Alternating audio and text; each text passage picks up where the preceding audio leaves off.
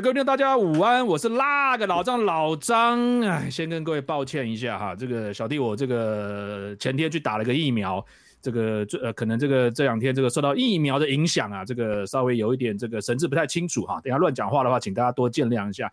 也就是因为这个原因呢，所以我就今天请到了很多的这个代打啊，你不是讲代打，我们这个应援团。好吧，我们今天总共除了我以外，还有5位的特别来宾，好，一起来今天的这个讨论话题里面，好不好？那我现在一一来介绍，好，我们是这个从这个最元老的开始，好了，我们先介绍一下我们少驰，我们跟大家打个招呼，少驰，好久不见，少驰，然后继续来到我们，对，是我们的汤马士先生，汤马士来，大家好，我是汤马士。哎呀，看起来不错哈，然后继续来到我们的这个最为这个资深的，好不好？这个李哥跟我们打个招呼，李哥。大家好，我是老李。好的，继续来到我们这个老李的好朋友，叫做这个宝姐嘛，可以这样讲吗？可以。还是宝姐你好，宝姐你好啊，大美女一个，大美女一个哈，你们看不到，我看得到哈。这个最后一位也是一个这个小美女，好不好？小美女，小萱跟大家问好一下，小萱。嗨，我是小萱。是，哎呀，你看看今天这个阵容坚强啊哈，这个所以呢。会从我的这个第一个话题开始，好不好？刚刚上次我们有个话题延续一下，好像上次有问到说，奇怪还有谁没打疫苗，对不对？好像只有我。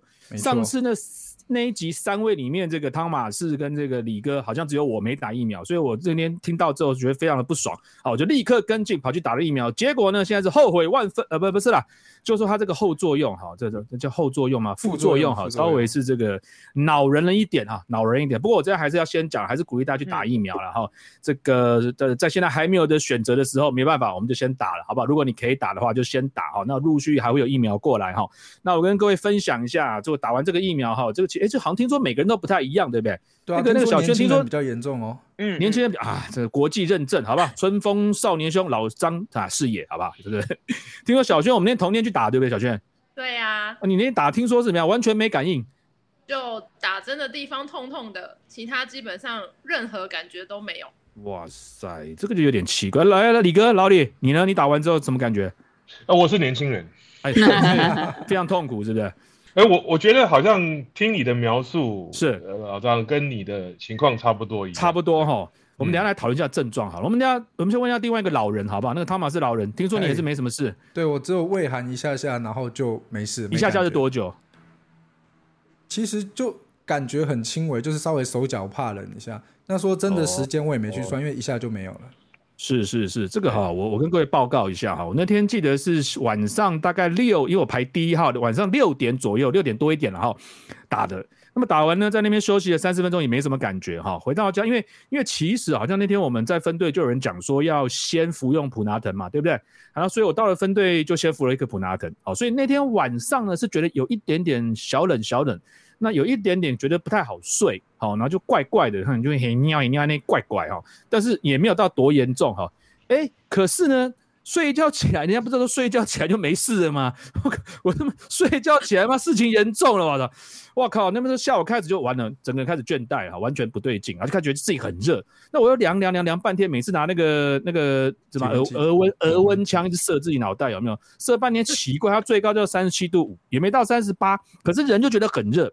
然后晚上更惨，哇，那开始畏寒，寒到那种你知道我不敢起来上，我那个躲在棉被里有没有？我不敢起来上厕所，我上厕所会觉得很冷，你知道？然后呢，这个全部的棉被啊、汗衫换了好几件都湿透了，你知道？昨天晚上真的是很惨，真的是很惨。老李，你也这么惨吗？老李，我比你老一点，是没有那么惨。因为我觉得你的症状很像那个我爱一条柴。有哦，我爱一条柴是什么东西？你说那个不知道什么是我爱一条柴？没有，那个 pub 里面有啊，调酒就有啦，只是我忘记那个副作用是跟我一样，是不是？那是含笑半步癫吧？那含笑半步癫吧？没有，含笑半步癫不能笑而已，你没有在笑，所以对，你是我爱一条柴，对，那个整个在发热，对，发冷又发热，真的，我跟你讲，昨天的真是妈生不如死啊！真的，那时候真的是妈一直在干，什么 A 什么 E， 气死我了。好，不过今天早上起来就稍微好了一点啊，那这个畏寒的现象也不太有了哈，那还是当然有点累的啦，不过相较之下比昨天来讲是好多了哈，是好多了，所以这个还是跟大家讲一下啦，这个疫苗哈，其实虽然说各家现在对各家的疫苗讲法也都不一样哦，那每个人的体验也都不一样哈。不过我想这个疫苗还是有打有宝贝啦哈，有宝贝，有包比啦，有宝贝哦。我在讲什么东西？疫苗有问题有作用吗？啊，好不好？所以今天还请大家。不过我可以跟你讲，我跟马士都打过，是大部分90%你现在所体验的症状在48小时之后就会消失了。哎呦，是除了你手臂会比较痛之外。对，昨天手臂比较痛，今天就还好。对，而且我昨天还有个现象，我昨天是，你知道我在复习我的人体生理学，你知道以前有学过嘛哈？每个人身上很多，不要乱想，他是正经的，他是医学院正经的，是这个淋巴结，好不好？大家都知道哪边有淋巴结嘛，对不对哈？你这个我们这个下巴下面有嘛哈，脖子这边有嘛哈。我除了脖子以外，我都有感觉那个东西在走，你知道？你知道那什么感觉？就觉得奇怪，怎么好像腋下跟它怪怪，但是它也不痛，它也不肿，就觉得好像通过那边的感觉，然后继续往下走，好，走到这个下面，它就走到属膝部有淋巴结哈，你知道这样就觉得属膝部那尿怪怪，他就把我全身淋巴结都走完一遍，你看这多厉害！又让我想到一部电影，什么又电影任督二脉是不是啊？对，刚还有配音是不是？对，哎呀，所以哈，这个。平常心讲哈，打完之后是有点不太好受哈。不过我希望就像大家所讲，可能真的打完以后任督二脉都通了哈。希望你成功护体了，是不是哈？就保证以后这个。不过他好像也没有说100%哈，70-80%有了哈。听说第二季打完。现在资讯好像是第一季至少有 AZ 啦哈，我们讲 AZ 哈 ，AZ 第一季之后至少有60%哦，那也不错哦，过一半。对，至少。对。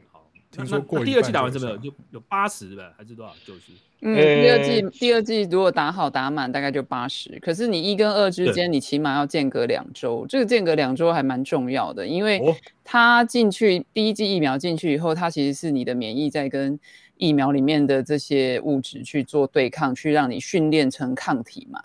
那你如果2周内再去接受第二次，就是说你的抗体训练还没好，你又再来给他一次的训练，那它其实会，其实你第二剂疫苗进去的效力就被削减了。所以为什么这个间隔时间很重要？然后还有为什么说，其实即便啦现在第一剂打了也你不确定会打到第二剂，其实也不要太难过，因为虽然说你觉得60%听起来好像还是有机会染病嘛，但是可以确定的是重症几率是极低的，致死率也是极低的。这是很重要的哈，这点很重要。对，所以我觉得如果有机会。就是可以让疫苗的管理者知道的话，理论上省下现在的疫苗去帮更多人打第一剂，这个应该是比较合理的。这个在国际间其实也有这样子的做法跟建议啦。间隔时间最长的话，原则上要看各家疫苗的这种它的作用跟特性，但是听说其实你最长就算你隔2个月3个月打其实都没有关系，但是现在我觉得台湾人会遇到一个很吊诡的问题是，你的第二剂会不会遇到混打？那混打这件事情其实现在也没有答案，就连我们可能最常听到的，就像林世斌医生这种翘楚或者是这种所谓的 KOL， 他其实目前你去问他混打的问题会怎么样，他也说不出正确答案，因为没有办法有研究的数据啦，太少了。对，所以我想关于疫苗方面，其实大家还是要越了解越好，不要去就是不要太悲观啦。对，总之呢，现在如果能打就先打哈。虽然大家其实对这个 AZ 有很多的疑虑啦，其实我本身一开始也是有疑虑的哈。那不过这个为了我们的自己的家人哈，为了我们的消防弟兄，因为我们还是要去消防队嘛哈，我们还是有时候可能还是得协勤了哈。所以这个为了大家哈，为了我们继续守护我们的台湾，好不好？大家能打的话，还是尽量打一下，好不好？虽然打完真的。我好像不要再强调这个，好像这样大家都不太敢打，因为是打完以后这个神清气爽啊，对不对？身轻如燕啊，就像那个小萱一样，你多讲一点小萱那种，对不对？他完全没感觉的，就过了这样子，是不是？好，我讲我的太多，都讲到大家都不敢打，那我还是少讲一点好，少讲一点，好吧？你要讲神功护体啊，神功护体，那后来才神功护体啊，那个过程这2天还真蛮难受的，我操，真的是。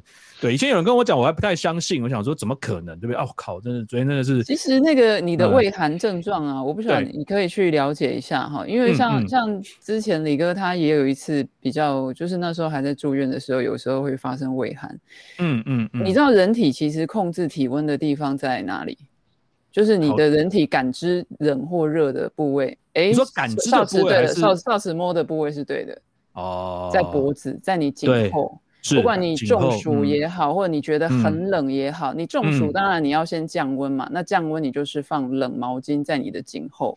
没错。那如果你现在你觉得无敌冷的快死了，所以那你就是放热的东西在你的颈后。所以这是训练你的身体去对抗你觉得太冷或太热的一种方法。太棒了，太棒了！各位听众朋友要记好哈，不是放在肚子哈，放在颈部后面哈，脖子后面，好不好？啊，脖子后面，我们谢谢宝姐提供这个非常好用的这个资讯。好，那疫苗大概就这样了，好不好？我们就大概讨论到这里哈。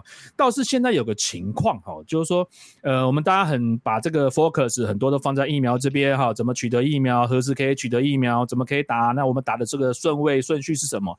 好像最近哈新闻有播一些东西哈，比方说。因为目前双北这边的医疗能量这个很紧绷很紧绷，所以呢造成某一些无症状者或者是轻症的患者，他们有机会会在家里面先等一阵子或者是说有些人是在这个防疫旅馆隔离的防疫旅馆去，结果呢发生了蛮多件，就是哇糟糕。一下子人就走了这个其实是不太好这个我就不得不又讲一下，很久我就已经讲过方舱医院的重要对不起又讲错了，不是方舱医院轻症集中隔离治疗处所，好不好这边讲方舱医要被骂了这个其实非常的重要那这个我也不知道怎么讲了反正现在也来不及了，好不好？现在已经到这个田地，但是你的政策要对嘛，现在很多民众大家呢就不太知道说，那我今天好吧，比方说这样讲好了，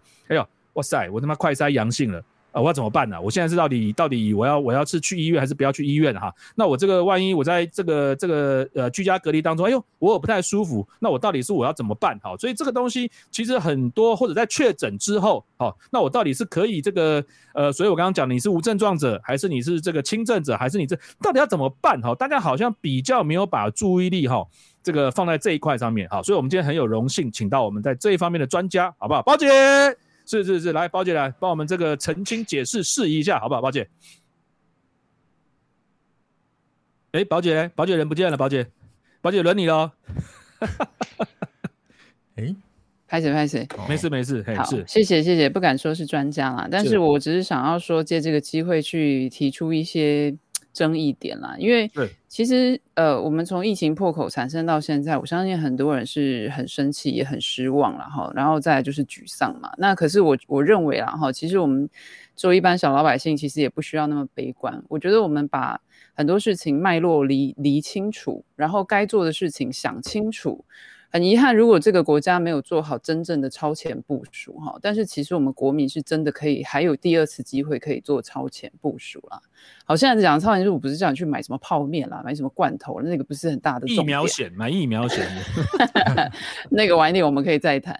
但我讲的超前部署就像刚刚那个老张讲的因为其实很多人真的糊里糊涂搞不清楚，然后每天都被这些就是很情绪化的新闻给轰炸，真正该注意的那个一些政策还是指导方针其实没有注意到。就像你刚刚讲的，其实我们现在小老百姓去跟他吵到底要增仓医院还是什么方舱医院，也没有什么用重要了，野战医院什么这也不重要了，因为缓不济急嘛。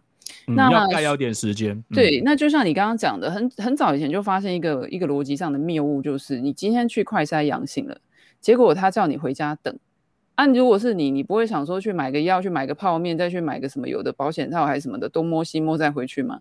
真的，那你中间这个空窗期不就是已经开始传染了吗？而且你还想到还有无症状者对不对？对啊。对啊，那所以你这个做法，其实不管是中央或地方啦，你采取这个做法，叫民众回家自己好好等，那其实就是人性的考验你现在就在考验这个，所以为什么今天新闻有在讲说，老伯伯已经肺部浸润了，然后快筛阳性了，就要直接抓去医院了？可是他心理准备一点都没有我靠，家里还有猫还有小孩什么东西的，所以他会很急切、很忧虑、很恐惧所以我昨天就教育我家人，我教育我妈跟我妹，我说你要做好心理准备，今天你去快筛很有可能就不会当天回家。然后我妹说那不是搞得跟生小孩一样？我说对，你看你要包什么东西要带什么东西你就带好，你就去，然后你就准备，你就当天就不会回家了。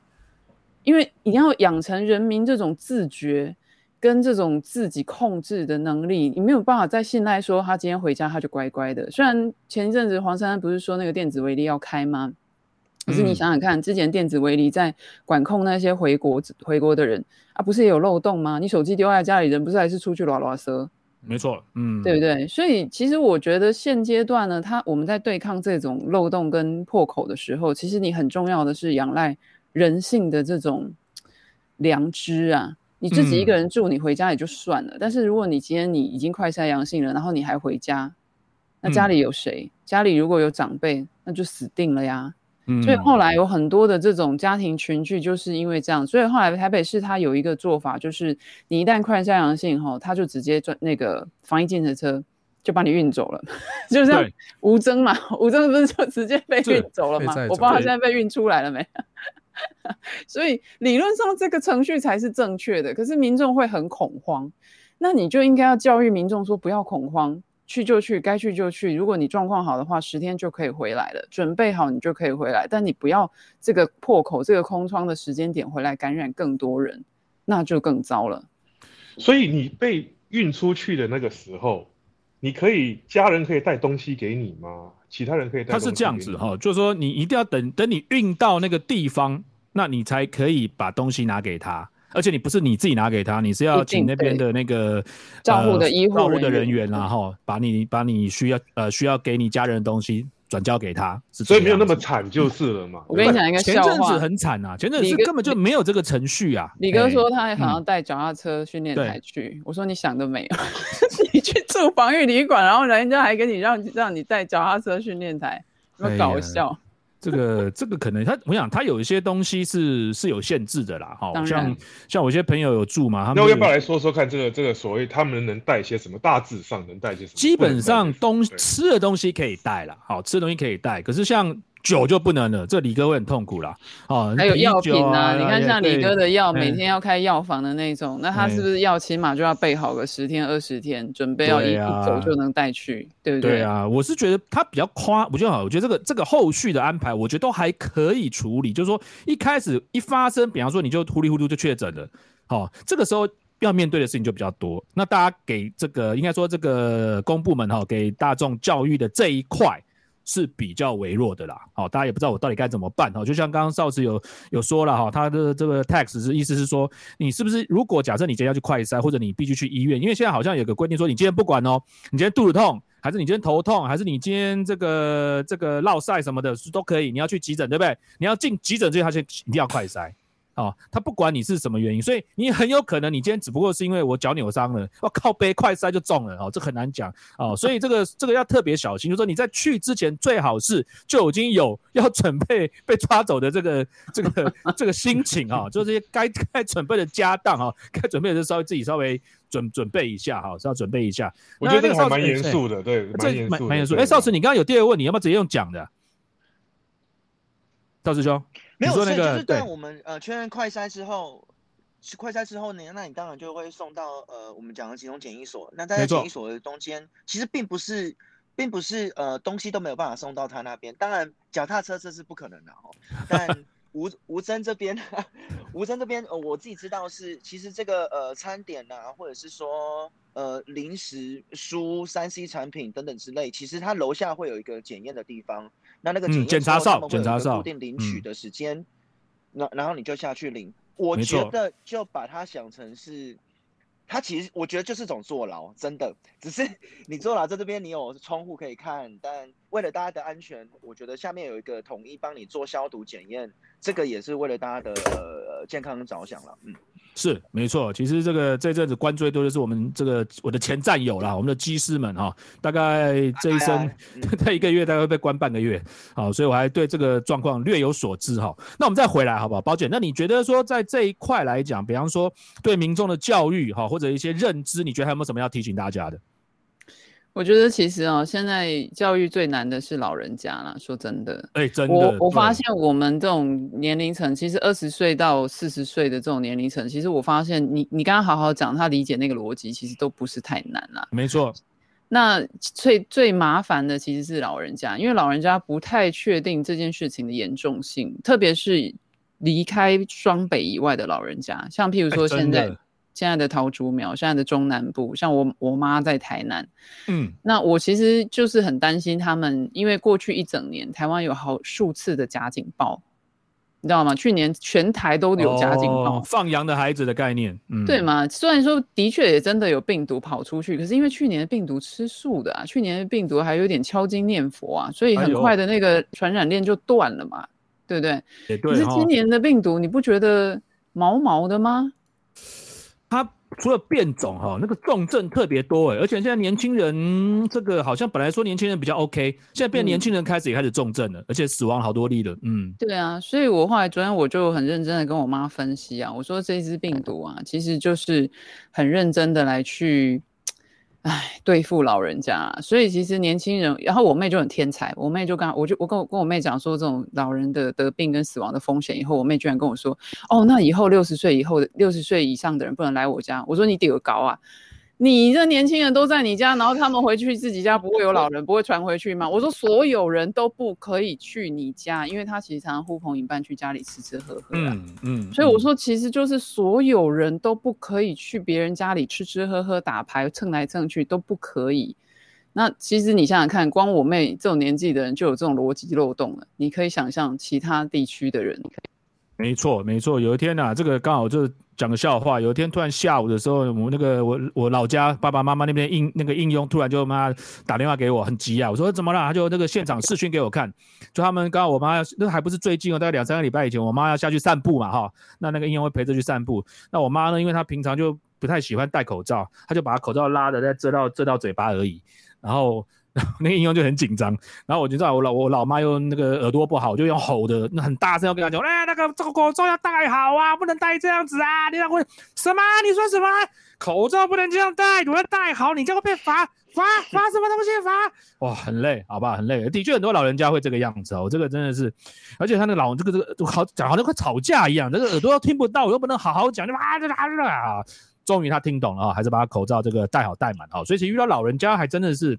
还蛮伤脑筋的就是我觉得家庭的力量就要发挥啦，有时候做子女的可能自己的兄弟姐妹或是其他的亲朋好友，大家就是现在其实因为所有人都不能有家庭的群聚嘛，那你可能你还是可以动员一些亲戚朋友长辈的力量，有时候大家来一个视讯聊聊对那与其在那边，我相信现在有很多长辈不管蓝长辈绿长辈一定就是视讯在那边互骂对哎呦哇塞，不是你不要这样子对但是与其互骂，我们喝杯小酒就好了，好不好？对与其互骂，可以你在镜头前喝酒，我在镜头前喝酒。然后那个老李有揪老李有揪视讯喝那个对吧？那好好去。我什么时候揪了？对所以其实应该要有这样的过程啦，可以开始思考一下，就是暂时先不要骂了啦，该做的还是要做。真的我们该做该提醒的还是要多提醒多关照啦那宝姐这边还有没有什么要跟我们分享的？暂时先这样，我们留给其他的人来分享好了。好的，感谢宝姐。我问一下，那个不是家里除了有亲戚长辈之外，那应该很多人也有动物吧？有动物，对，有动物，有动物。我本身没有动物啦，所以可能这方面你被抓去的那个动物怎么办？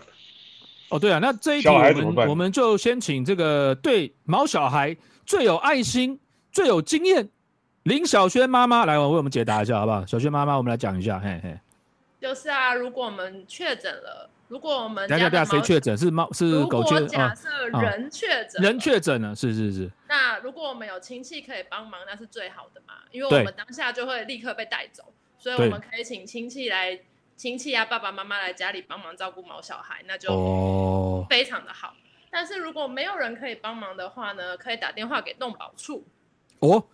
对，然后动保处其实有提供住宿的服务，但是它不是免费的那肯定嘛，你这个还是该花还是要花嘛这个使用者付费嘛这个 OK 啦，对。它一只猫猫一只狗狗一天住宿是300块，便宜啊，对啊，但是住了14天以上就要变成原价收费。14天是因为他跟你隔离算同样的天数啦。对，但是10天以上的原价是多少呢？可能就要问一下动保处了。这样子是不是？好，可是这样有个问题比方说，假设你们家里面只有你，或者就是那他怎么进去啊？他要跟你拿钥匙，对不对？你可能要把钥匙转交还是怎么样？还是他应该是会到隔离的地方把钥匙转交给他。哇，这个其实也是有一些很多事情预先都要设想好了啦。然后其实对啊，刚刚小萱讲的有一点要注意的就是，如果你请亲戚朋友家人帮你代替照顾动物的话，理论上那个动物回去他去另外一个地方也不应该被摸被抱，因为你去他家有可能你碰到的是已经确诊者的宠物。没错，这个要特别小心。对啊。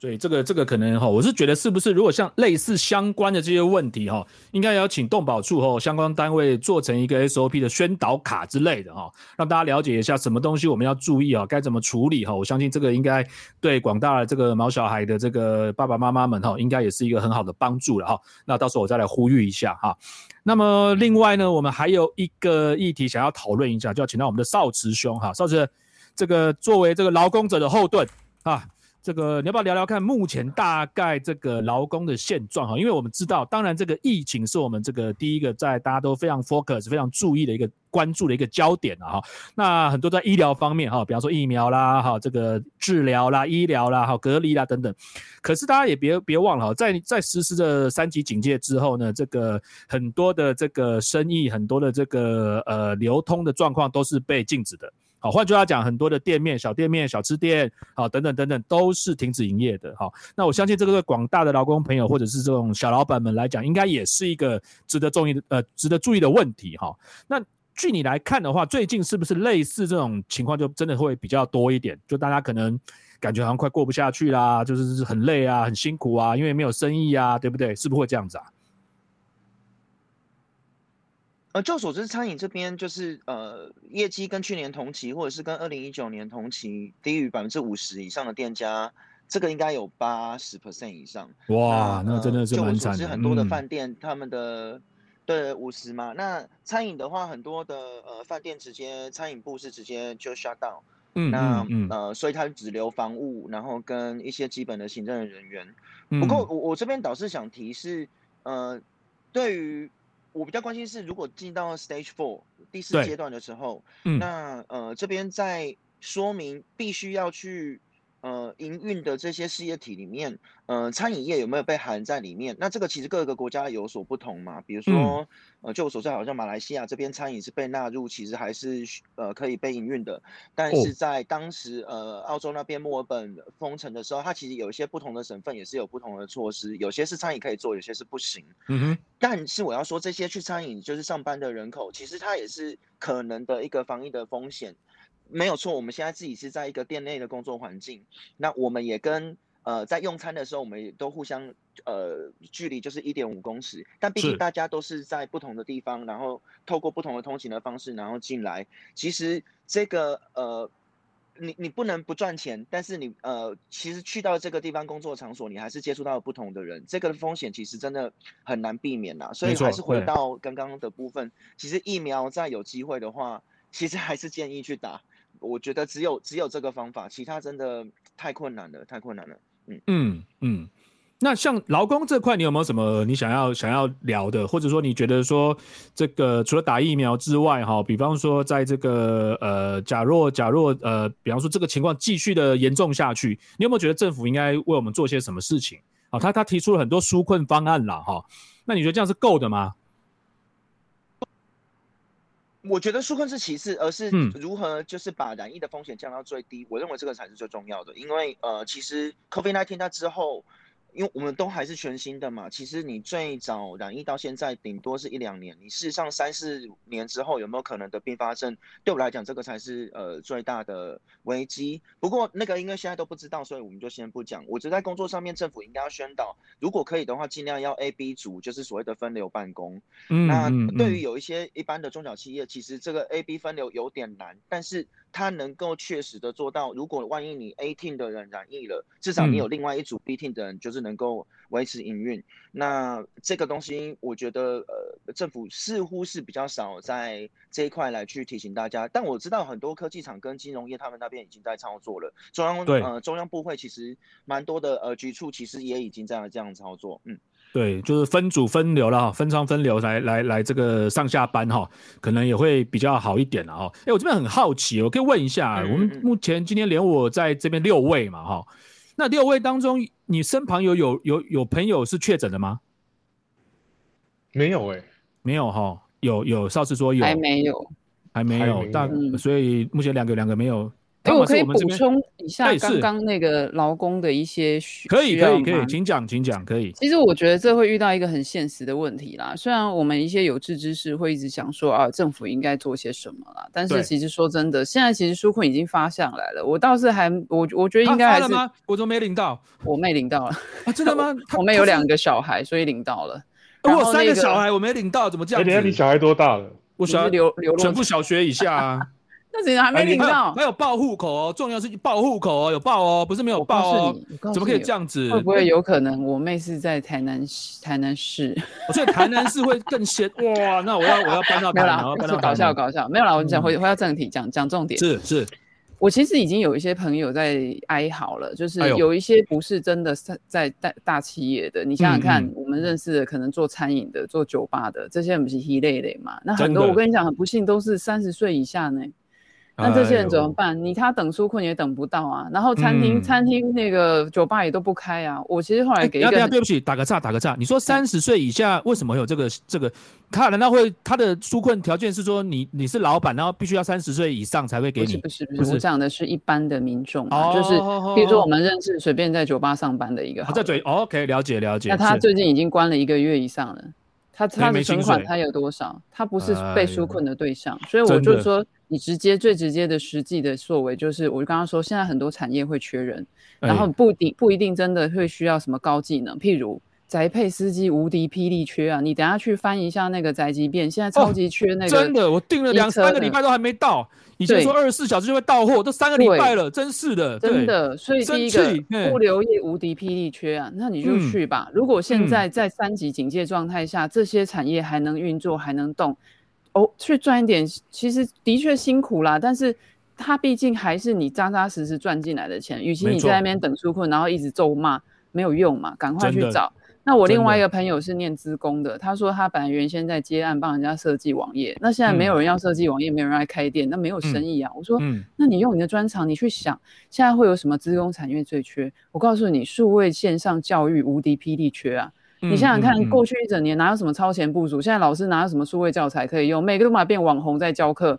那数位教材到底去哪里了？到底是谁写出什么数位教材？你也想嘛，这些一定都是网页去编辑或是资工去处理。那他们现在真的有办法产出数位教材的人，是不是也是缺到爆？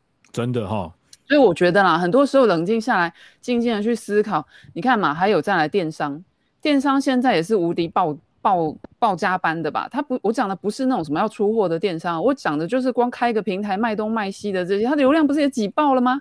它网页不是有很多东西要改吗？你觉得我们老张换个妈的那个全省配送平台，好不好？我觉得应该蛮赚的，好了啦，对不对？好不好？对啊，所以我觉得其实有很多产业它很缺人，然后这些现在已经不得已放无薪假的，然后被迫停工的，赶快去思考一下有没有什么其他事情可以做，然后有立即再补进现金流的，因为很有可能我们这样的状态会持续数月。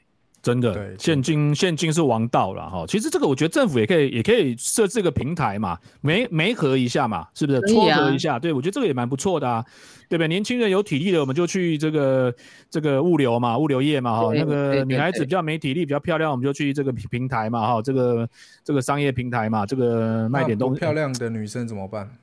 就是物流业。我觉得现在，我不是看衰政府啦，真的不是看衰政府，可是现在政府真的很忙。真的很忙在做其他比较我们讲了就其他比较重要的事情好。然后可是这个我们刚才讲的那一堆话其实有点笑话，可是我觉得也还蛮认真的，就是可能我们自己要自救。真的。那这个可能是民间团体也好可以发起来，或者是一些老板们然后做一个团体这样子，不然的话其实大家就坐在那边，我觉得也是不是一个方法。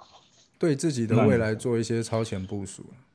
对啊，真的。对啊，少时讲的没错啊，就是很多欧美国际，其实他们在过去1整年，他们已经开始应用他们的斜杠去对抗这种漫长的疫情啊。真的。就比如说我喜欢做面包，对不对？然后有一个斜杠人生是，其实在美国 LA， 然后那边就是有一个模特儿，哇，哎呦，模特哦，很漂亮。可是因为疫情，他们没有工作啊。对。然后他就决定说，好，那我来做面包，我喜欢做面包，他开始卖面包。工作啊，模特他线上也可以 demo 衣服啊，或者是卖。对，可是他们就跟以前比较少了哈。对，舞台的。可是老张你要想啊，如果他在线上做的任何的工作，其实他的价格都会被砍半啊。你以前看真人出多少钱，你现在才看线上，你是老板，你愿意出多少钱？所以真人实境秀还是会比较贵。那个真的是他走台步是真人嘛？实境是，好吧啊，对啊，卖面包卖面包，基本上卖面包，他面包卖得很开心啊。哎呦，听说卖得很好，是不是？对，还卖得很好啊，对，真的。所以我觉得这个可能我们也可以大家都自己思考一下自己的人生吧。然后补充一下，虽然刚刚我们在讲说这些人他如果真的不得已还得要做斜杠人生，可能譬如说好随便讲，你认识的朋友他不得已要去当货运司机好了，可以赶快先去买防疫险啊。而特别是如果他是刚好是一家之主，他是家庭经济来源，与其在家两个抱头痛哭，然后小孩没饭吃，那该去赚钱的去赚钱。可是现在防疫险说真的，我们上次买的那个其实也不贵，先小投资一下，因为你知道你出去送货，你知道你今天要出去工作，你会有收入，但是你也会有风险。那一个家庭支柱如果保险不买好，那万一真的他确诊了，那不就更完蛋吗？没错，所以有需要的话，请打02XXXXXXX。李哥开始卖保险了，是不是？没有，斜杠人生嘛，斜杠人生。那我们下集来卖保险好了，看有没有。因为时间也差不多，不过我想讲一下，就是刚才有讲到一个关于什么 AB 班啊，然后不同的分流分仓或者是怎么样子，就是大家工作上面。可是我觉得我一直认为那个做法是 SARS 的做法。那我们都是承袭 SARS 的做法，因为那时候大家开始做这件事情嘛。可是那时候 SARS 的感染方式跟现在的感染方式是不太一样的。所以那时候好像说好，那我们有两批人马好了，那轮流来公司上班好了。可是只要你一进公司，你碰到的东西都会有可能性感染，不是像以前是人对人的问题。现在是你碰到都可能会感染，在同一个空间里面。所以我觉得这个可能也要去做一些改变。不是只有说，我们以前用这样的方式，我们现在就继续用这样的方式来做。没错。因为有个朋友，他们就是公司，他们在大公司，可是 IT 决定说下个礼拜就要全部回公司上班。哎呦，哇！所以我不知道这个，因为公司的营运还是怎么样子，还是觉得老板觉得说大家在家里太闲了，然后不能这样子做。所以我觉得这个其实 IT 产业要改一下。对啊 ，IT 产业应该是最适合是 WFH 的嘛，对不对？好吧，我们等一下我们请少慈兄这个去立法院帮我们这个争取一下我们的意见。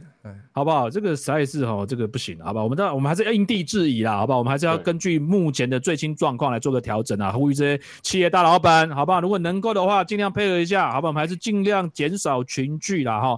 那么应该会对疫情很有帮助，好不好？我知道这个今天时间也真的是差不多了，我们还有这个 over 的一些时间哈。不过因为大家这个表达的这个提出来的这些建议啦、问题啊，这些都非常踊跃哈，所以也是非常有用的哈。希望这个内容可以让各位听众朋友呢得到一些好的帮助，好不好？那我们今天因为时间的关系，我们这一集就到此为止咯，好不好？那一样不免俗的，好久没讲笑话，但是今天不讲，因为时间太多了，太多，太超过了，好不好？我们还是这个片尾音乐还再来一下，好不好？来，大家准备好没有？唱完要讲什么？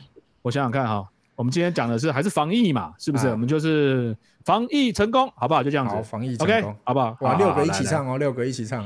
可是不会吧？有没有人不会？有人不会代表没有听哦。不会，要会，不会，要会，对，好，来，1、2、3、4，防疫成功，谢谢大家，谢谢，下次见，拜拜，拜拜。